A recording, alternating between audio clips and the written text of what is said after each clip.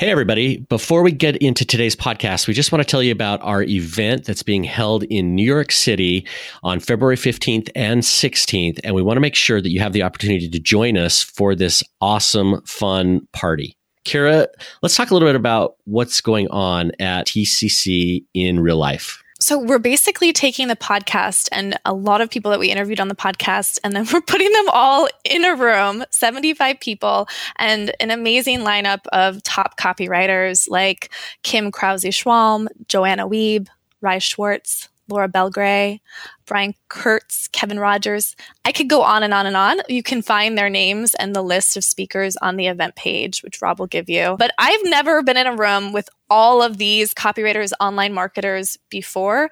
And beyond that, we're covering the 3 pillars of copywriting, what it really takes from going from a copywriter who takes orders from clients to going to really a really great consultant who knows how to run a business. So the topics are diverse, but they're covering basically the 3 pillars: the offer, the list, and the marketing strategy.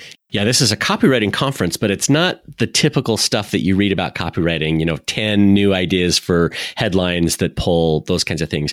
The people who are speaking have incredible information to share. So Kim Krause-Schwalm, for instance, is going to be talking about the way that she's beat the controls that she's run for companies like Agora and Boardroom, real life lessons that are going to be immediately applicable to the kind of writing that we all do every day.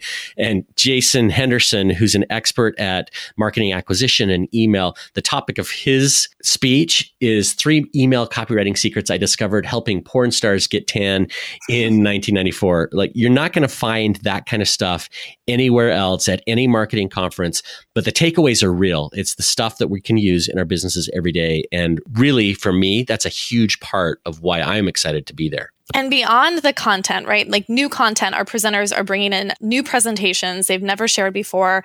Beyond that piece, there's the whole networking aspect. We've built this community. We've all helped build this community. And now we get to actually hang out in real life. And so we're really focused on the social aspect just as much as we're focused on the content. And that's why we're really excited about a 2-hour cocktail party on Friday night. It's the final day. And the Agora companies are sponsoring this rooftop party. Again, open bar for 2 hours. So it's a great way to really just meet new people in New York City with a fantastic view of Manhattan. So really the emphasis here is on meeting your fellow copywriters and building some real friendships and hopefully creating some opportunities too for your business. And it's not just the rooftop party. The first night, we're putting together dinners where people can go to dinner together in sort of small groups and chat and get to know each other. We have a killer swag bag full of books and other things that our presenters have offered to share. The value of the swag bag alone is over $200 when you start to think about, all the things that you're going to learn from the event, from the speakers, the things that you get free. You're definitely going to want to be at this event. And beyond that, you can meet the hiring managers from the Agora companies. So they're there and they're excited to meet all of you. And there's a great opportunity if you're interested in direct response copy.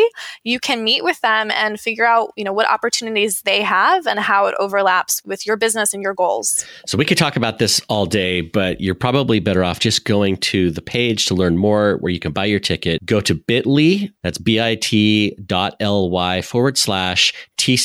in NYC. TCC is capitalized, NYC is capitalized, but bit.ly/TCC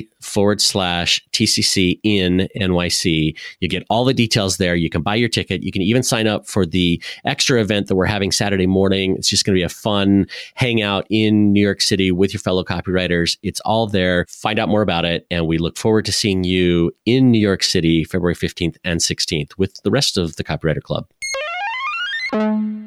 What if you could hang out with seriously talented copywriters and other experts, ask them about their successes and failures, their work processes, and their habits, then steal an idea or two to inspire your own work? That's what Kira and I do every week at the Copywriter Club podcast.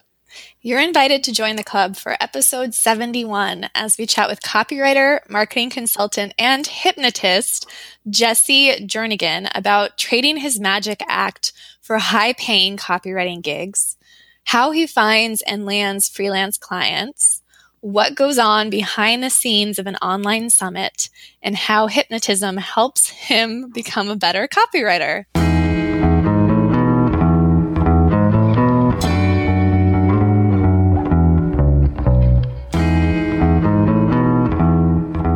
Welcome, Jesse. Thank you guys so much for having me. It's great to be here. Yeah, it's great to have you. Yeah, it's cool to talk with you guys on this end after having you both on my summit. So this is great.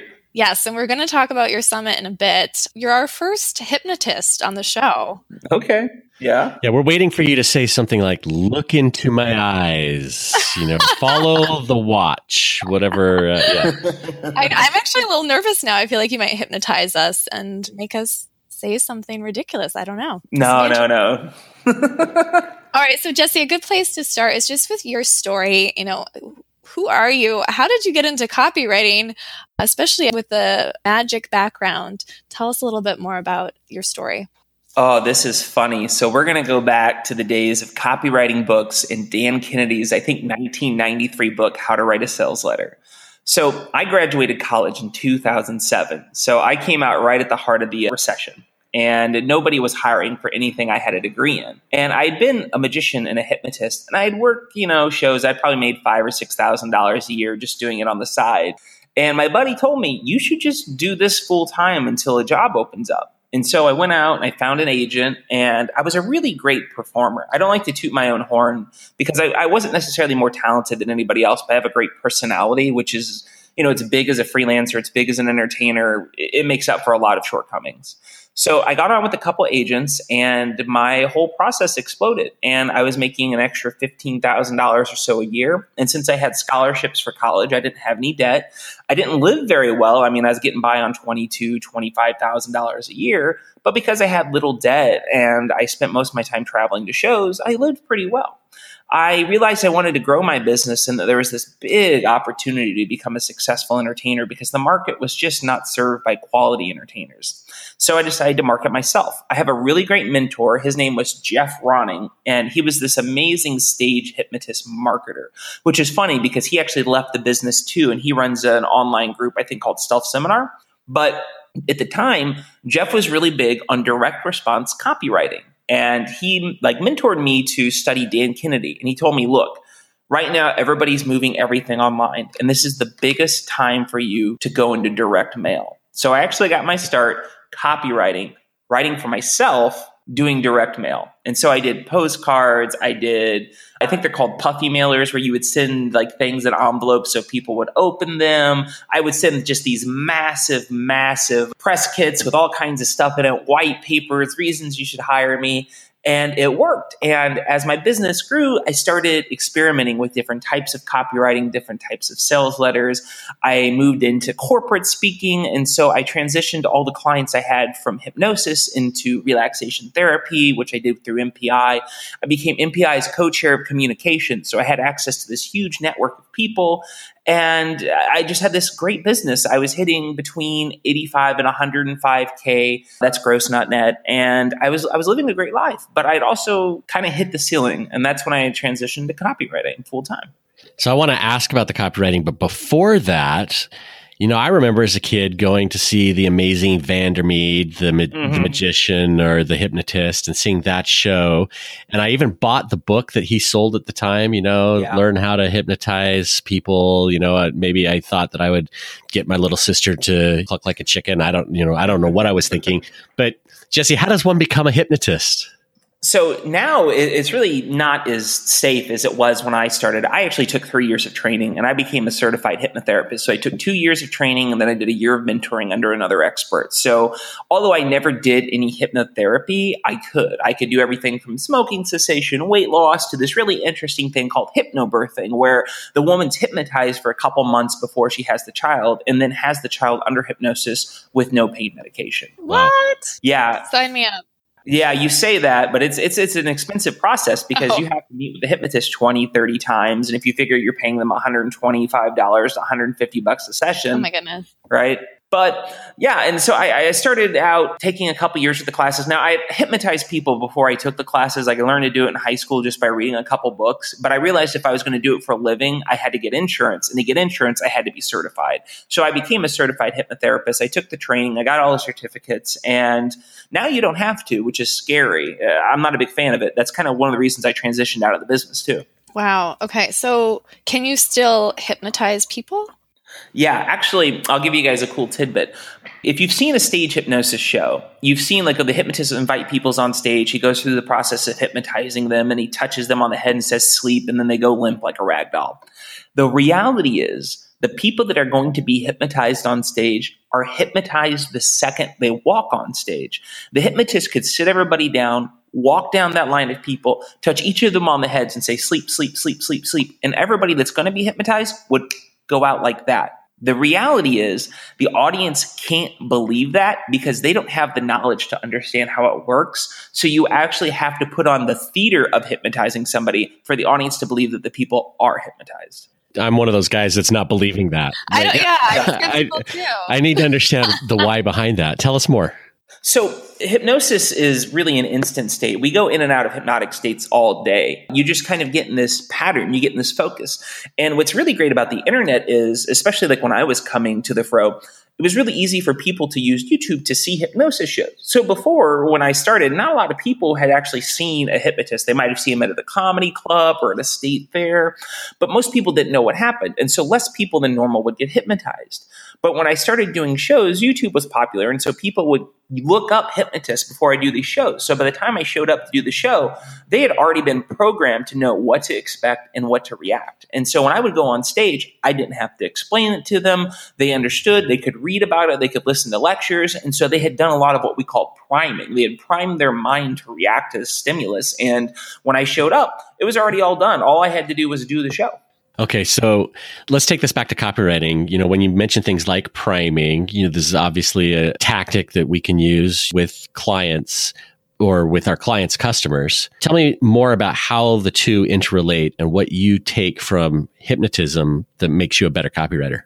So the one thing that made me a great and successful hypnotist and able to hypnotize a lot of people was that I constantly read the audience. One of the biggest mistakes hypnotists make when they would have a whole group of people and maybe have one person hypnotized was that they stuck to this specific script that they had memorized and they wouldn't read the audience. If I'm hypnotizing people and I see in the first 2 minutes of my 10-minute hypnotizing process that everybody's already hypnotized, I would just go straight into the show because I was adaptable. And the same thing was true if people weren't responding to what I were doing, I would change tactics to get people hypnotized. And using that skill, reading what people needed to hear and meeting them where they needed to be met made me a great copywriter. I discovered that although templates are helpful and outlines and certain standards do work, it's being able to understand them and then interpret them person to person or audience to audience that really helped me increase my copywriting ability. Whether it's writing for a niche audience to get a corporation to hire me,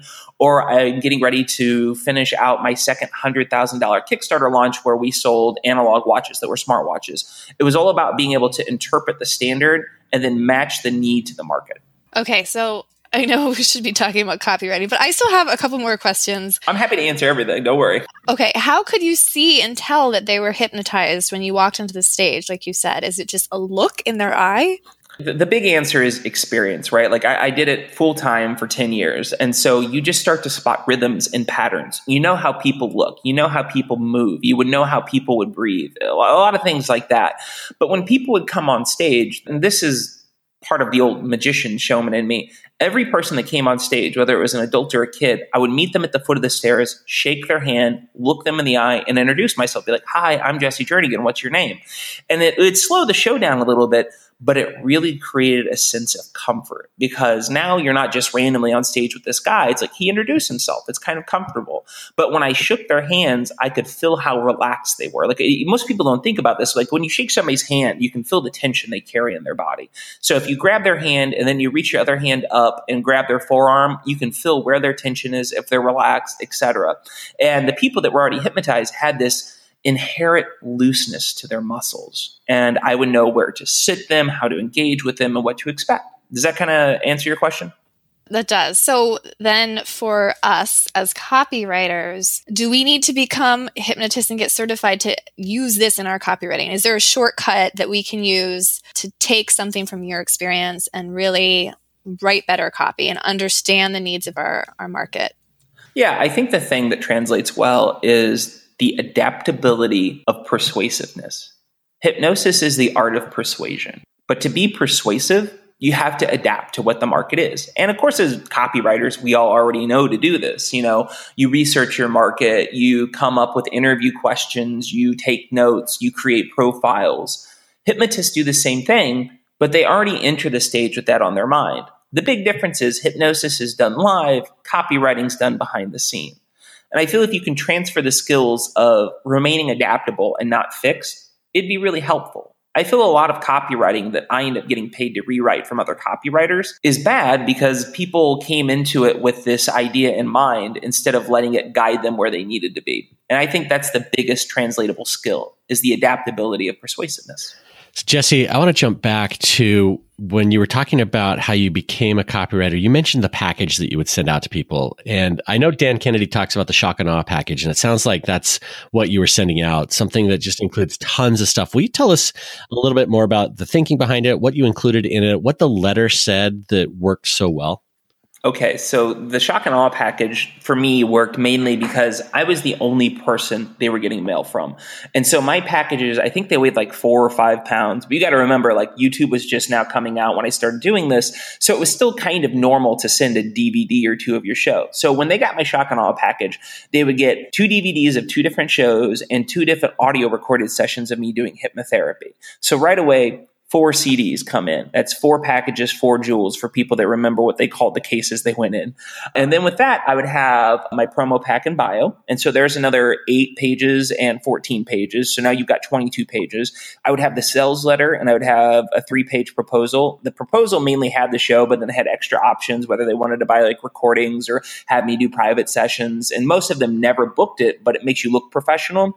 And the thing that really made the sales letter work was, although I had a template sales letter, I would go in and personalize a couple details. I would personalize it to the size of their audience. I would personalize it to the type of speaker and where I'd be performing. And I feel that had a really powerful impact because people would go and they would read it and they say, okay, this kid, it took 10 minutes at least and made this fit to our needs. And I'm sure there were people that thought I had handwritten it for them every time, but they at least saw that I went to the trouble of fitting what they wanted to their circumstance. And I feel for me, that was the most powerful point of the sales letter. But getting back before the shock and awe package and kind of to the whole heart of copywriting and getting work, the thing that really sold me was I was good on the phone. And so by the time they had asked me for a package, in my mind, I had already succeeded. The package was merely the confirmation for the sales call. So you were hypnotizing people on the phone. And no, I can imagine that a lot of copywriters listening, though, would think, well, that's easy because Jesse's a hypnotist or, he can send some of his magic shows on a disc. I don't have that, so my package wouldn't be successful. What would you say that they should include instead? Okay, so if you're actually going to mail a package to somebody and you're not going to cold email it, you have 2 different situations. You have a cold situation, you have a warm situation. Let's talk about warm situations because that's like congruent to what we're talking about now. So a client, for some reason, wants a direct response package from you through the mail. Okay. What I do is a couple things. First is I would break down your projects that you were most proud of and print them out in a way that's congruent with them being able to read it. And obviously this will be confusing because how it appears on a website or a sales page will be different than how it appears in a Google Doc. But that's to your favor because you can format that doc and then take that information, highlight the points that are relevant to them. Because when you're sending people stuff, you don't want to convince them to hire you off your copy. You want to convince them to hire you because you can employ strategy for any type of project. That's the key, I feel, is making the strategy congruent to what they want to accomplish. So you would include a couple projects like that, you would highlight it, and then you would have a separate piece where you number these highlighted points and explain, this is the strategy I used here, and I feel that it's important for what you're trying to accomplish. We could do something similar by applying this type of thinking to your project in this way. So you're showing that you've actually thought about their project, you're showing that you understand how to employ strategy, and you're showing that you can think laterally, which are all important skills that employers look for. Okay, Jesse, I really love the point that people are going to hire you for strategy, for your ideas, for your brain, rather than just the actual copy. That's a really good point. What would you say it takes for the cold contacts, cold emails? Because we have a lot of copywriters in our accelerator program who are in the process of doing that. And it's frustrating. A lot of them are cold emailing, not necessarily sending these shock and awe packages. But can you just share a little bit about what it really takes, how much rejection, if you have any even stats, and it takes 100 emails and maybe you'll hear back from 5 people. That might be helpful. Yeah, so there's 2 ways to do cold emails. There's a direct cold where you are just picking out people that you'd be interested in working with and sending them packages. And then there's what I call referral cold, where they might not have worked with you, but you're kind of in the same areas online. And so they might not know you, but they would recognize your name if it showed up. And for me, I don't do that much cold emailing anymore just because, and I'm sure a lot of your other guests have said the same thing, where once you have business, business propagates business. But when I was doing the cold emailing, I would say a 2% response rate, but I was also really targeted. I didn't send out hundreds of proposals or emails a day. I only wrote people that I was really interested in working with and who I could bring the best possible results. And I used a different approach. I would just send them a question email first. Everybody else is writing these very long, elaborate emails.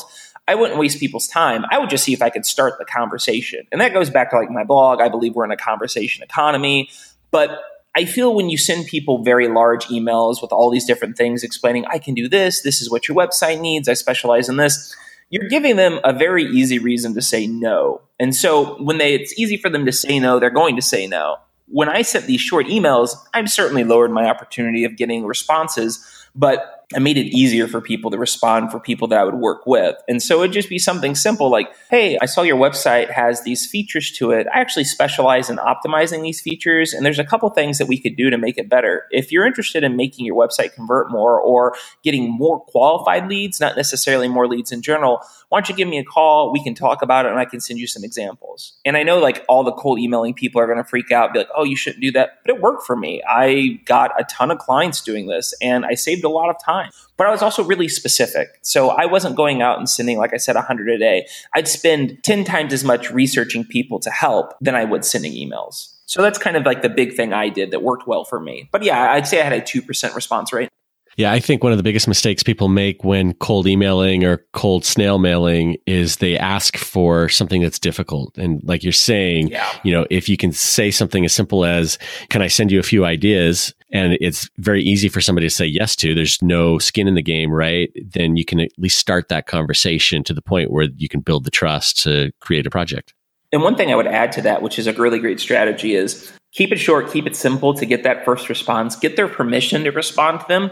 And then that next email, don't actually send them anything related to what you say. Find a way to connect with them on a personal level really quickly, even if it's something generic, and send it to them before you send the ideas. Because this is really an interesting idea that I love.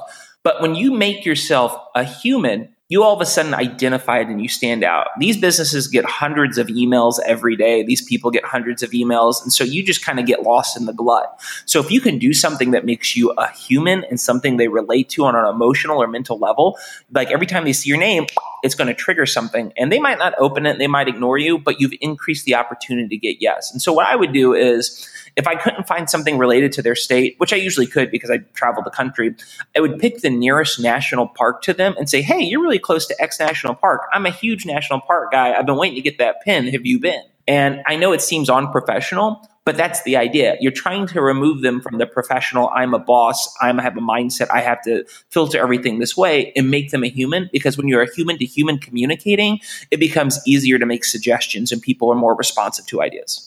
That is a great suggestion. So you mentioned the conversation economy. I would love to hear just more about that. What is that to you, and how do we need to think about that as copywriters? Okay, so long pitch made short. Seth Godin said that we're in a gig economy, and I don't entirely agree. I think we're in a conversation economy. My belief is that people that can start and hold the best conversations are going to get the biggest contracts and the best clients. And the reason for that is all of the way people approach job boards today makes the whole freelancing experience transactional, which is a huge mistake. Freelancing is not transactional. It is service related. We are in a service business. We are not in a transactional business. We aren't fixing tires. We aren't providing a doodad or a widget. We are providing an experience. And part of that experience is a conversation. I learned a long time ago when I was doing these sales calls, the thing that got me sold wasn't my exemplary service or my 100 testimonials or my best price. What got me sold was, especially like when I was doing, say, after proms or project grads, which are events that parents would book for kids when at the end of their high school year, it was always moms. And the thing that got me booked was, and this was knowing how to have a conversation with them, was when they'd call, I would say this. I go, oh my gosh, is this your first graduation? Are your kids leaving the house? And see, what's funny is, notice Kira laughed, but not Rob, because every woman recognizes that and they're going to want to talk about their kid. And so right away, people are like talking about their kid and they're relating to me. And we haven't even talked about the show. But because I started that conversation, I took control of the element. I took control of the relationship. I was laughing because I was just thinking, wow, you really work it. That's good. I'm laughing inside, Yeah. Rob doesn't laugh.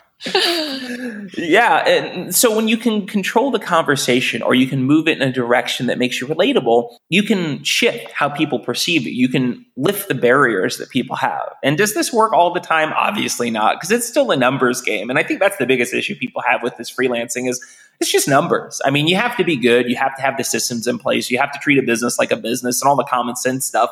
But if it's hard, it's a numbers game. It's what I liken to a supermarket.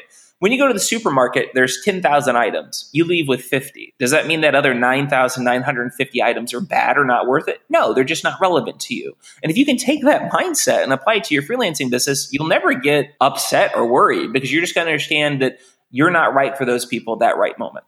Yeah, there's a huge difference between refusal and rejection. Mm-hmm. And a lot of times people refuse to work with us because either they don't understand the value of what we're offering or the time isn't right.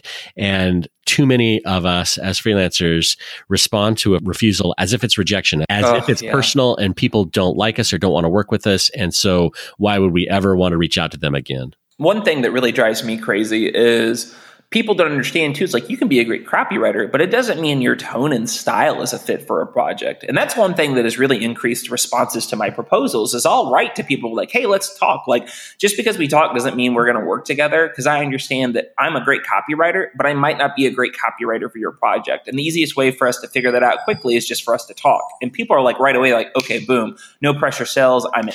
I like that. And now that you mentioned the sales and your process, I'm really interested in hearing more about how you are selling them. Like, let's talk about your first conversation with them.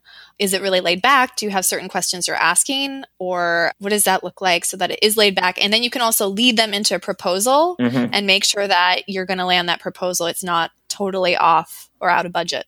So on our first phone call, I usually like to figure out what their project is. So I have a lot of notes before I enter into it, and I have an idea of what they want to accomplish. I kind of have an idea of how they can accomplish it, and I have different layers that we can accomplish it at different time frames depending on how much they want to spend. So we get on the phone. The first thing we do is I spend the first minute and a half just kind of talking, oh, hey, how are you? Oh, we're doing great. How's life been on your side? Great. Yeah, it's been crazy here. And, find something to relate to. So that way you've just eased into the conversation. And it sounds so simple. And people are like, why are you saying this? But this is probably the most important part because you're not starting people cold. People do this all the time. They go directly into the sales pitch or directly into the call. And it's really uncomfortable and people have a hard time getting their footing. So if you transition people naturally from a conversation into the proposal talk as far as the call is concerned, it makes it easier for the person to be more responsive because they're relaxed. So once I've done that, I have a questionnaire. And the questionnaire is actually, it's the same in the sense that I need the same information every time from the clients, but it's personalized to their project. So I just got done pitching. I don't want to give you his name, but he's a really big sales consultant for building materials and sales. And he's brought me on as his full-time copywriter, essentially. And I'm kind of like his best friend now as far as his freelancer. But when we got on our first call, I figured out, okay, what does he actually want to accomplish? Like, does he want more clients or does he want to make more money? If he wants to make more money, does he want to funnel people to the thing that's making them money or get them into the tip of the funnel of speakers? And so I figured out what he wants to accomplish based on our first contact. And then when I got on the phone, I started asking him these really targeted questions about, are you specifically trying to accomplish here? Do you have a long-term goal, or is this something that you want to solve right now? If this is something that you want to solve right now, what's been the problem that hasn't, let you solve this yet? And so by the time we got off the phone, I had already asked him all these super relevant questions to what he's doing. And I showed that I thought about his project and his issue from a lot of different perspectives. Now, I didn't come up with this on my own. Pretty much everything that I do is a hybrid that I've built up over the years, from Ramit Sethi's free talk he did with Chase Jarvis on Creative Live. He calls this method the briefcase technique. And the whole idea is just showing up more prepared than they are. Yeah, this is a really big idea. I think a lot of copywriters, hear, hey, I need website copy. And so they immediately are thinking, okay, the deliverable is website copy. I need to work on that, rather than take a step back and saying, why do you need website copy? What is the business challenge that we're trying to solve with website copy? Because in the end, it may actually not be website copy that they need to actually solve the problem. Maybe they need to take a step back and look at the channels where traffic is coming from, or maybe it's even a step farther down the funnel to the sales process and working with the internal team. That's not necessarily something that most copywriters want to do, but thinking about businesses strategically is a huge mind shift for a lot of writers. Mm-hmm. Plus, you're doing a level of responsibility to the client that makes you stand out. Everybody else will be going for the sell, but if you're going for the solution, people will remember that. So they might not hire you right then because your solution won't be congruent to what they really need, or as far as copy is concerned. But when copy does come back up right away, they're going to be like, I need to talk to that person because they were on spot. They knew. So they're going to have the solution I want. Yeah. So all of this stuff, I think, relates to some of the success that you've had on Upwork. We've talked with a few copywriters on the podcast who have used Upwork successfully, although I think the general sense with most copywriters is that it's really hard to do well. So people like Paige Putianan, who we interviewed recently, we've talked to Danny Margulies, they talk about how to have success. You've had some of that success. What did you do differently that most people don't? First off, I want to say, I really love Upwork. I don't use it as my main income source anymore. It was a great place to start. I mostly do Upwork now, so my audience has a forward-facing evidence of what I do. So they can see that I'm actually freelancing and I'm not just doing everything privately. But for me, the thing that really made Upwork resonate is I have three things that work. One, I have a profile that is relevant to a very specific thing. And if you guys go to my profile, you can see exactly what I've written and exactly who I serve. So when people see my profile, right away, they're going to know I'm for them or I'm not for them. And this is important because it saves me time. A lot of people are going to hear that and go, oh, I don't want to turn people away. Yes, you do. You want to turn away 95% of people that come your way simply because you don't want to waste your time with people that you can't get the best possible results for. And I forget who wrote it on Copyblogger, but they said, it was a really great thing that I love. They said, if you were getting 50% or more yeses on your project proposals, you're either trying to help too many people or you're not charging enough. And I agree with that completely. You should hear no a lot because your price should be right at the people's comfort limits, and you should be right at the limit of their solutions too, which is really important. So my profile solves that for me. The second thing is proposals. And I still do this today. When I send a proposal, I look for somebody, that has a project that I would want to work on that's large. I'm not getting on projects and doing things for $100 here or $200 there. Or if I am, I'm taking a gamble because I recognize that it could transition into a larger project. But that comes from being able to read social cues, understanding the nature of those businesses, etc. So when I send a proposal, I've identified that, it's going to be $2,000. It's going to be $5,000. It's going to be a week's worth of work because they're going to need X, they're going to need Y, they're going to need Z. So I send the proposal and I say, hey, and this is where we get back to the conversation economy thing, is I send a proposal to open a conversation. I don't tell them I'm going to do this, this, and this, and it'll cost you this. I think that's a waste of time. What I do is I tell them, look, I'm an expert in this thing that you want. I've accomplished this. I did it this way. I think this would work for what you're trying to accomplish. Why don't we talk? I can review your project more, see if what I do would resonate with what you want to accomplish. And in doing so, we can see if I can make what you want to happen. And that's it. I'll send a testimonial or two and I'll clarify the results they want. But other than that, that's all I send. And people right away, they want to talk to you. And I'm usually, I'd say 99 times out of 100, I am the most expensive copywriter they'll hire. And I'm usually the most expensive copywriter they'll hire by at least a 200% price hike. So most people average out at between $50 and $65. I'm at $125. In January, I'm going up to $250 an hour. So people, when they respond to me, they know what to expect. They understand the limitations. And they also know that I'm not trying to sell them. I'm just trying to see if I can bring them the results they want. And so it makes it easy for them to respond to me. And then the third thing that really works for me on Upwork is when they do respond to me, I really take the time to see if I can help them. And I know it sounds kind of holistic, but it's really important to only work with people that you can help. And you would be surprised at how, and this is a weird thing, you'd be surprised how upset people get when they've responded to you and you tell them that you're not the right fit. Because if they respond to you, they've emotionally, mentally, and physically invested time in you. And there's a good chance they're going to hire you. But when you tell them, hey, I honestly just don't think that what you would be paying me would be worth the outcome I can create for you.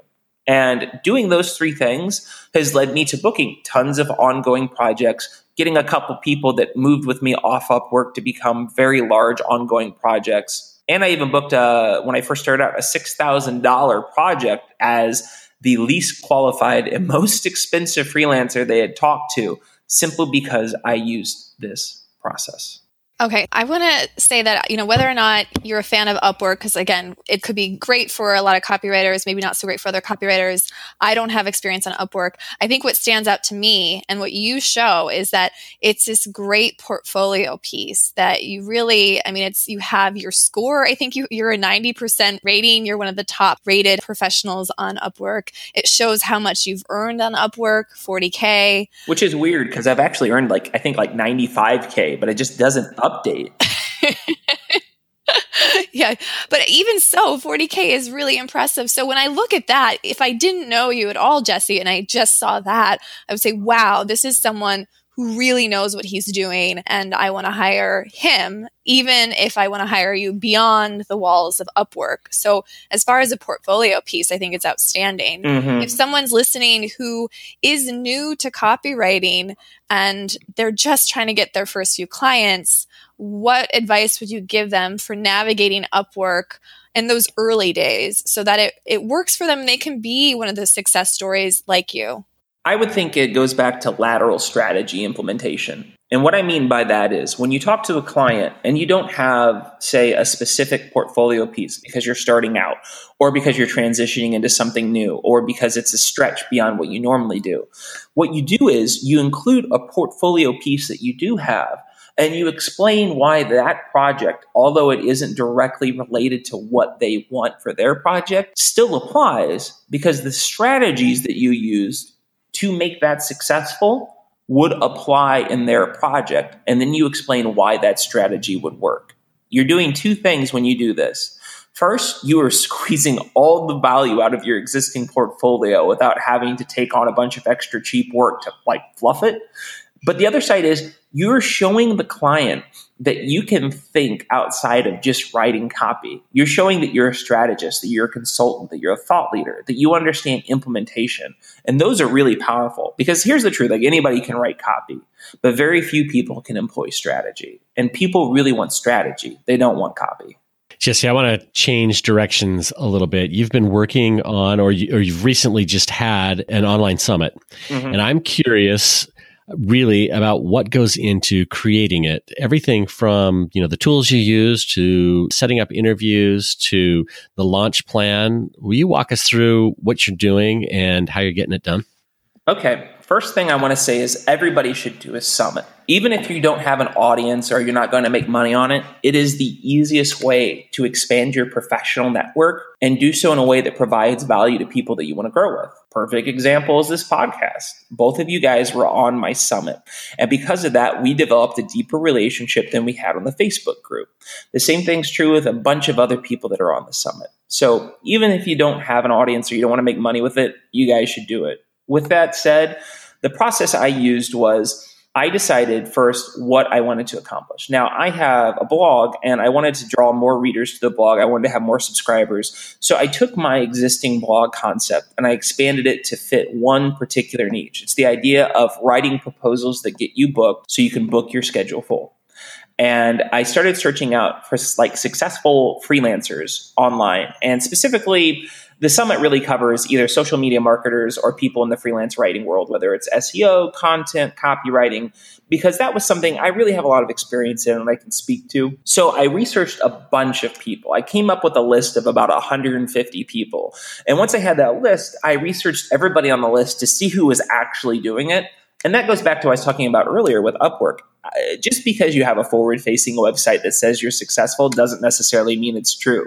I have to be able to go in and say, okay, are you doing work? Do you have projects? Like, if I speak to you, are you actually going to be saying things that like resonate from experience? Or are you just rehashing what you've read on other articles on like Copy Hacker, which although it's a great website, I don't necessarily need somebody to tell me what Joanna Weeb said, pretending that they were the ones to say it first. And once I had a list of people narrowed from 150 down to about 40, I just started contacting them. And what I did specifically was I started from a place of power. I've been blogging for 3 years. I have a pretty good audience. I have some networks. And I reached out to the people in the network first. Some people I didn't reach out to get them to talk with me, but I reached out with them to do conversational gambits for. So I'd say, hey, I'm doing this really cool summit. I know this isn't what you're doing, but you've talked with these other people. Could you give me some introductions? Now, I cold emailed some people too. Great example of that is James Johnson. He is a really cool guy, and he happened to catch me at a certain time, and we got together. Another person that I got on the summit that I absolutely just fell in love with was Natalie McGuire. Like, I caught her randomly. And what's really funny is I caught her because for like a week or two, she tried one of those chat features on her website, and I spoke to her directly through it. But that's a random aside.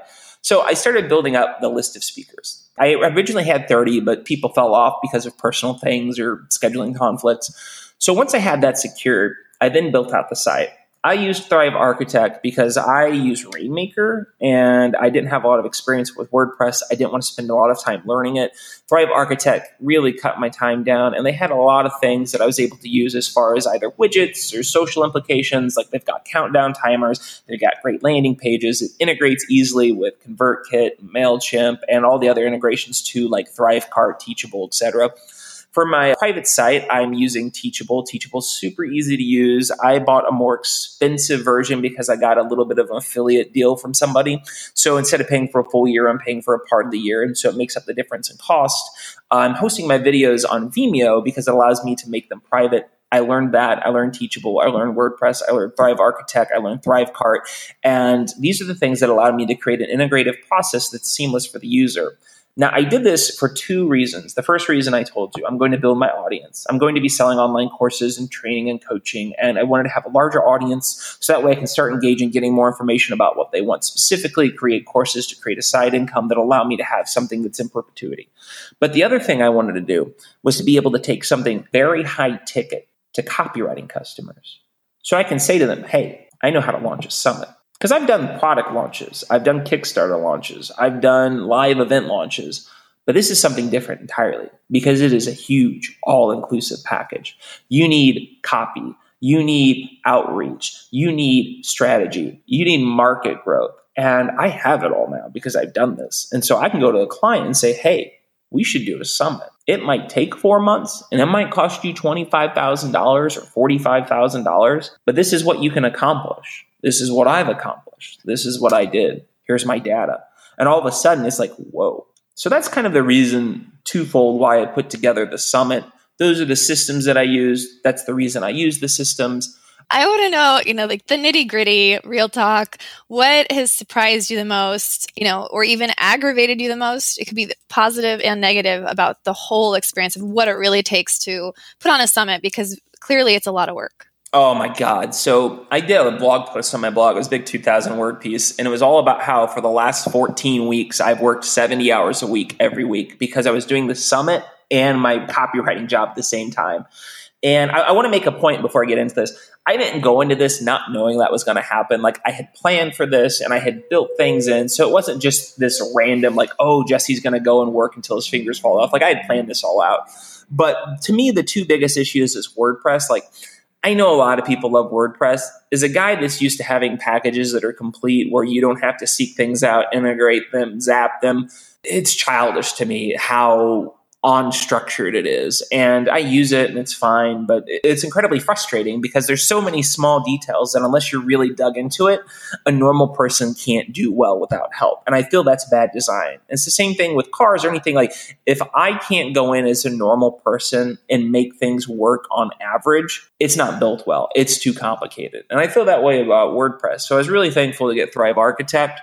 But one thing that really frustrated me was I forget what Thrive was. I think it was Thrive Builder, but I had Thrive Builder and then they transitioned to Architect. So literally my whole site, I built it all, paid for these templates, and boom, it exploded. Nothing worked. So I had to go back in and do it all again. And to me, that was the most frustrating thing. But yeah, it's a lot of work. I mean, just the normal details. If you were to look at my entire swipe copy file, I figure I've probably written 25 to 30,000 words of copy, whether it's sales pages, emails, blog posts, guest posts, promotions, ads. And that doesn't even account for, like, I wrote a 10,000 word profit playbook for people that buy the all access pass. I wrote 5 bonus ebooks that probably come out to another 15,000 worth of words that you get when you have the all access pass. So it was just, I mean, it was a slog. It was a ton of work. It was working every morning. I would get up at 5:30 and I would work till probably 7 o'clock at night. And it was hard, but it was worth it. The other thing that upset me, but I was very cool about, was people constantly rescheduling times. And I think I did that, didn't I? yeah, but at least you like called me ahead of time. A lot of people did it the day of, and that really sucked. But at the same time, I couldn't complain because people who are very high ticket people, Ryan Robinson, Leanna Patch, Natalie McGuire, people that are making $250,000 a year, were giving their time for free. So I understood, and I was very calm about it. I didn't let it get to me, but it was upsetting because like you have to set aside time. So although I have like an hour and 15 minutes set aside for the podcast, I obviously had more time set aside than that because I had to show up early. I had to set everything up. And that was kind of the other thing that really was troublesome, was just the amount of time it took to do the interviews. I have 23 interviews, which comes out to a little under 23 hours worth of time. And whew, man, that's just a lot of time. Yeah, that's a lot. And so how are you packaging it as far as what are you charging? What do people get? And I'm asking because someone, may want to package their summit in a similar way. What I did for my summit was I wanted to have a minimum of 20 hours of video. And when I say video, like it's pretty much just like a conversation done as an interview where you come in, you have a couple really great ideas that you'd like that person you're talking with to share. Along with that, I had ebooks and a profit playbook, and I'm doing a mastermind Facebook group. And so I have kind of like a quadruple hit. So they have the 20 hours of content. And along with the 20 hours of content, they get a profit playbook where you recap all of that content and you take the best of. And it's kind of like getting minutes. So if somebody doesn't want to sit through all 20 hours because it might not all be relevant to them, they can use the profit playbook and say, okay, I want to listen to these 4 talks. Perfect. And then the same thing with the ebooks. I have ebooks that touch on every level of skill set, whether people are just beginning and they don't know the right way to ask for testimonials, to people that want to know the exact tactics and outlines I use when I create 6-figure sales letters. And I've created multiple ones that I give them examples of. And then along with that, I have a Facebook group. And the reason I have the Facebook group is, and this is more for personal, but it'd be something to consider, I want to funnel people into a coaching system, take the information from the coaching, and then build an online course that I can sell in evergreen format. Because of that, the Facebook group, which I'm going to give them access to, allows me to do 4 coaching calls with interested people. I can record their questions and then do a whole bunch of follow-up with them by helping them. And in that follow-up, figure out exactly what they're trying to accomplish, just like you try to figure out exactly what a client wants. And I can build either a coaching service like that. So that's kind of the main outline. As far as delivery goes, the summit happens 2 ways. Live attendance is free. So you schedule your WordPress with, I have a redirector that I can't remember the name off the top of my head, but each talk opens up 10 minutes before its scheduled time. So you can go on the page and you can watch it 10 minutes before. And then at the end of that talk, at that period of time, you can't see it anymore. And the next talk opens. And then that's it. The free thing only happens once. So it's not up for a week and they can watch it all. They've got one period to catch it. And then if they want to see it, they'd have to buy the all access pass. And that's kind of the idea. Like you want people to buy the all access pass because you're funneling out people that are going to be specific customers going forward. And then when they buy the all access pass, everything's parked indefinitely for an entire year on Teachable, along with all the bonuses that I just told about. Jesse, I'm curious, and you might want to be very careful in answering this question. Who were the 2 best speakers that you interviewed? Oh man. I was probably thinking like I was going to ask the same question, but I was going to say, who is the best one? Yeah, there's a couple of really good ones I know about. Well, what's great is like everybody that you guys suggested was amazing. I'll say this, the funniest one for me was Natalie McGuire. Like I had no idea about Natalie before we started. And our first conversation in person was about 10 minutes before the summit talk. And like during the summit talk, I was just blown away. Like we have the exact same like mental philosophy when talking with clients, with teaching people. And like pretty much the whole conversation is us agreeing with each other, which I thought was hilarious. Me and yours talk was great because we get to talk about Steve Martin, which is, it was great finding out that you're a big fan of him. Then we got to talk about that. But we also got to relate a couple really cool things from the summit about Steve Martin's career and his approach to copywriting.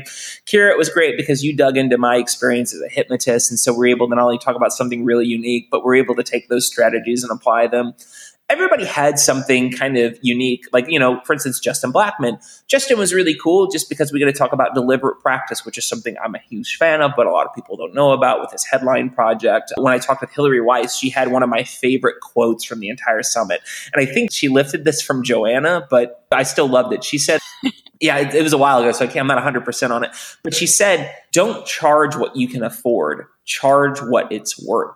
And I remember, like, I still get tingles when I hear that. I'm just like, ooh, it's so good. Like, you know it, but to hear it put so succinctly, it's like that Mark Twain quote. The difference between a good word and the right word is the difference between a lightning bug and the lightning, right? And that was one of those moments where it's like, ooh, it gave me the chills. So everybody had something that I really was a favorite of. I can really talk about every single person because it was unique. Like I made sure we developed a personality and rapport. It wasn't just me peppering them with the same questions. And that's one thing I should say too. I didn't mention this. Every single person I talk with, although we talk about the same strategies and ideas, each person's questions were unique. And that was like a mistake I feel a lot of summits make is they go in and everybody answers the same questions. And this is kind of why I have a problem with John Lee Dumas's Entrepreneur on Fire is because after a while, like the answers are all the same and they might have like one or two shades different.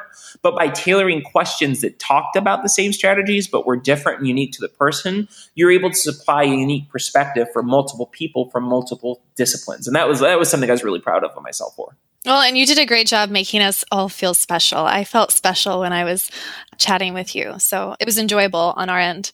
Jesse, I want to wrap up with final question. And so, you have a really interesting background. Again, the first hypnotist, magician on our show who spent a lot of time in direct response. So what to you does the future of copywriting look like? I see the future of copywriting for the market growing. As more and more people move businesses online, they're moving them online with an understanding of the expectations it's going to take for their business to grow. And they're doing it with more revenue. And it might not necessarily be money that they have saved, but it's money they're willing to spend. So the people that are going to succeed, the people that are going to be getting a hold of this money, that are be growing with the market, they're going to be people that recognize that at its heart, copywriting is about providing service. One thing that I talked about with a lot of people on the summit is I don't work for people.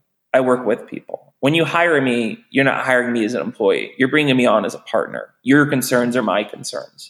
And I feel with how small business is becoming online, where it's like one or two people businesses that are because of automation or integration of apps or plugins, or they're able to provide very large services to a lot of people, people are going to need consultants. They are going to need guidance. And as copywriters, you don't just know how to sell things. You understand implementation. You understand strategy. And I feel like that's where copywriting will go as this big business, small user kind of market grows. They're going to need somebody like with that Jay Abraham perspective of where I am a trusted advisor. I'm not just the person that writes your emails. I am the person that shows up with you once a week and we discuss strategy. We look for the market growth. We take chances together. I think that will be ultimately where the market goes. For me, I'm going to become more of a thought provider, a thought leader, and a consultant, unless the guy sitting there actually writing out the copy at some point, because I understand my time and my skills make me more valuable for these. And I'd rather sell something that I can get more results for. And it's a selfish reason. The more results I create, the better I look. The better I look, the more I can charge, the more results I can create going onward, right? And so I'm ultimately going to position myself, and I think this is how the market will go, to be an advisor, to be somebody that clients turn to for results and not for just a one-off project. Good stuff. Yeah, really good stuff. That's a great answer. Thank you. Finishing strong. Jesse, if people are looking to connect with you, the summit is over, but if they want to see the replay or to connect with you, where would they be looking? So you guys should check out my blog. It is Live Gold Rich. I know it's a goofy name, but it's a solid idea. And you can find me there. I have a great mailing list. Check it out. It'll be right at the top. I have this awesome email sequence. If you want to get access to the summit and it's not open and you've listened to this, just shoot me an email. I'll open up access. I can open a space for you in Teachable if it's something you're interested in. And it's a pretty great mailing list. I write once or twice a week. I pretty much just share really interesting ideas and strategies for socializing yourself to get more gigs, find better clients, and book larger contracts. Very cool. Awesome. Thank you, Jesse, for including us in your summit and also being a part of our show. Yeah, thank you for coming on. And thank you so much for making contacts for me so I could bring on people I didn't even know existed. I feel it not only enriched my network, but it really brought a lot of value to everybody that's going to attend. Excellent. Thanks, Jesse. All right, guys, have a good afternoon.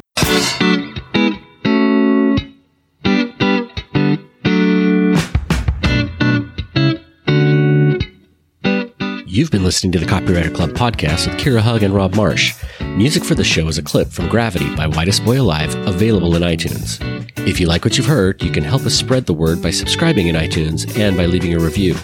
For show notes, a full transcript, and links to our free Facebook community, visit thecopywriterclub.com. We'll see you next episode.